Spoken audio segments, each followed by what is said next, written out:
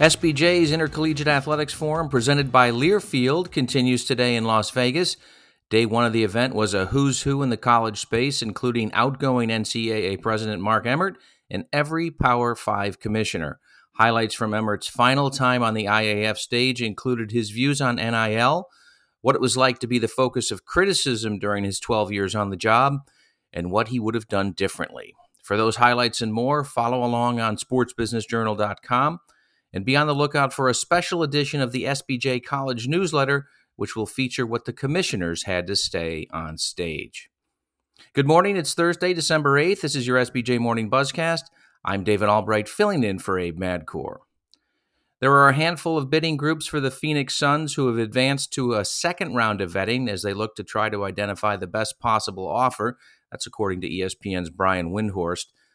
A number of high-profile American teams are for sale, including the Nationals, Angels, Commanders, as well as the Suns, and some of those same groups are looking at those other opportunities. Figuring that all out might take some time, but people who advise team sales believe this will produce a record and that the value of the Suns will crest the $3 billion mark when it's all said and done. Wimbledon is poised to lift its ban on Russian players next year after British tennis was threatened with expulsion from the ATP Tour. The ATP fined the Lawn Tennis Association $1 million for banning Russian and Belarusian players from 5 tournaments during the summer after the invasion of Ukraine. It has also threatened to remove the LTA's membership for any repeat ban.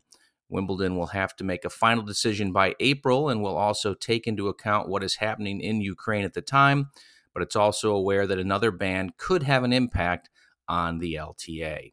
IndyCar plans to significantly increase its marketing budget for next year as Roger Penske's racing series responds to calls from its industry to be more aggressive in the face of rising competition. While not revealing specifics to our Adam Stern, Penske Corp Executive VP Jonathan Gibson and Penske Entertainment President and CEO Mark Miles confirmed to SBJ yesterday that they're drawing up plans to ramp up marketing next year, with Gibson, one of Penske's right-hand men, saying there will be a significant investment in our marketing plans. Gibson said that IndyCar leadership has been working in the second half of this year on the 2023 plans, and that it includes new ad campaigns and content partnerships, unscripted docuseries, a national PR and earned media effort, a new app and other digital efforts, and influencer and sustainability strategies. Some of the new creative will be debuted during IndyCar's preseason testing at the Thermal Club in Palm Springs in February. The series leadership has come under criticism from some corners of its paddock in recent months, as F1's push to become a new powerhouse in the American landscape has become more pronounced over the last year. Some have called for IndyCar to be more proactive in its schedule making and even its social media usage. For example, IndyCar has come under criticism for not cross-promoting recently how it's had some of its drivers participate in F1 practice sessions or get announced as participating in next year's Rolex 24. The XFL selected Under Armour as the league's official uniform partner and revealed the lineup of the 2023 season uniforms, including home and away sets. The design process was a collaboration between XFL ownership, marketing, and Under Armour teams.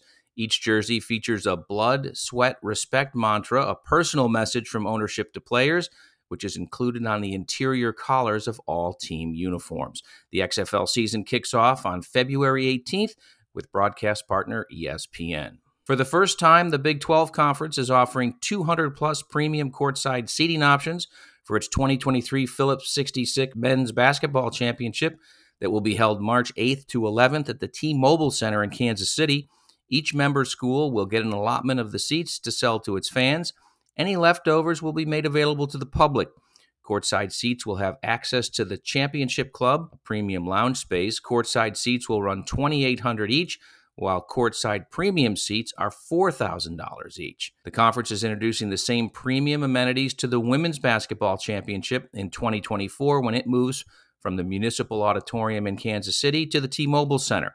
Additionally, the Big 12 is rolling out a slew of entertainment enhancements for both the 2023 Men's Basketball Championship and Women's Basketball Championship, including musical acts, merchandise collaborations, VI appearances, and more. Just some of the changes seen in the conference since former BSE Global and Rock Nation executive Brett Yormark was hired as its commissioner in late June. We'll close on a quick programming note. In this week's edition of the Marchand and Aran Sports Media Podcast, Andrew and John discuss the latest developments in the Pac-12's media rights negotiations and the MLS's push to get a traditional TV network to carry its games next season.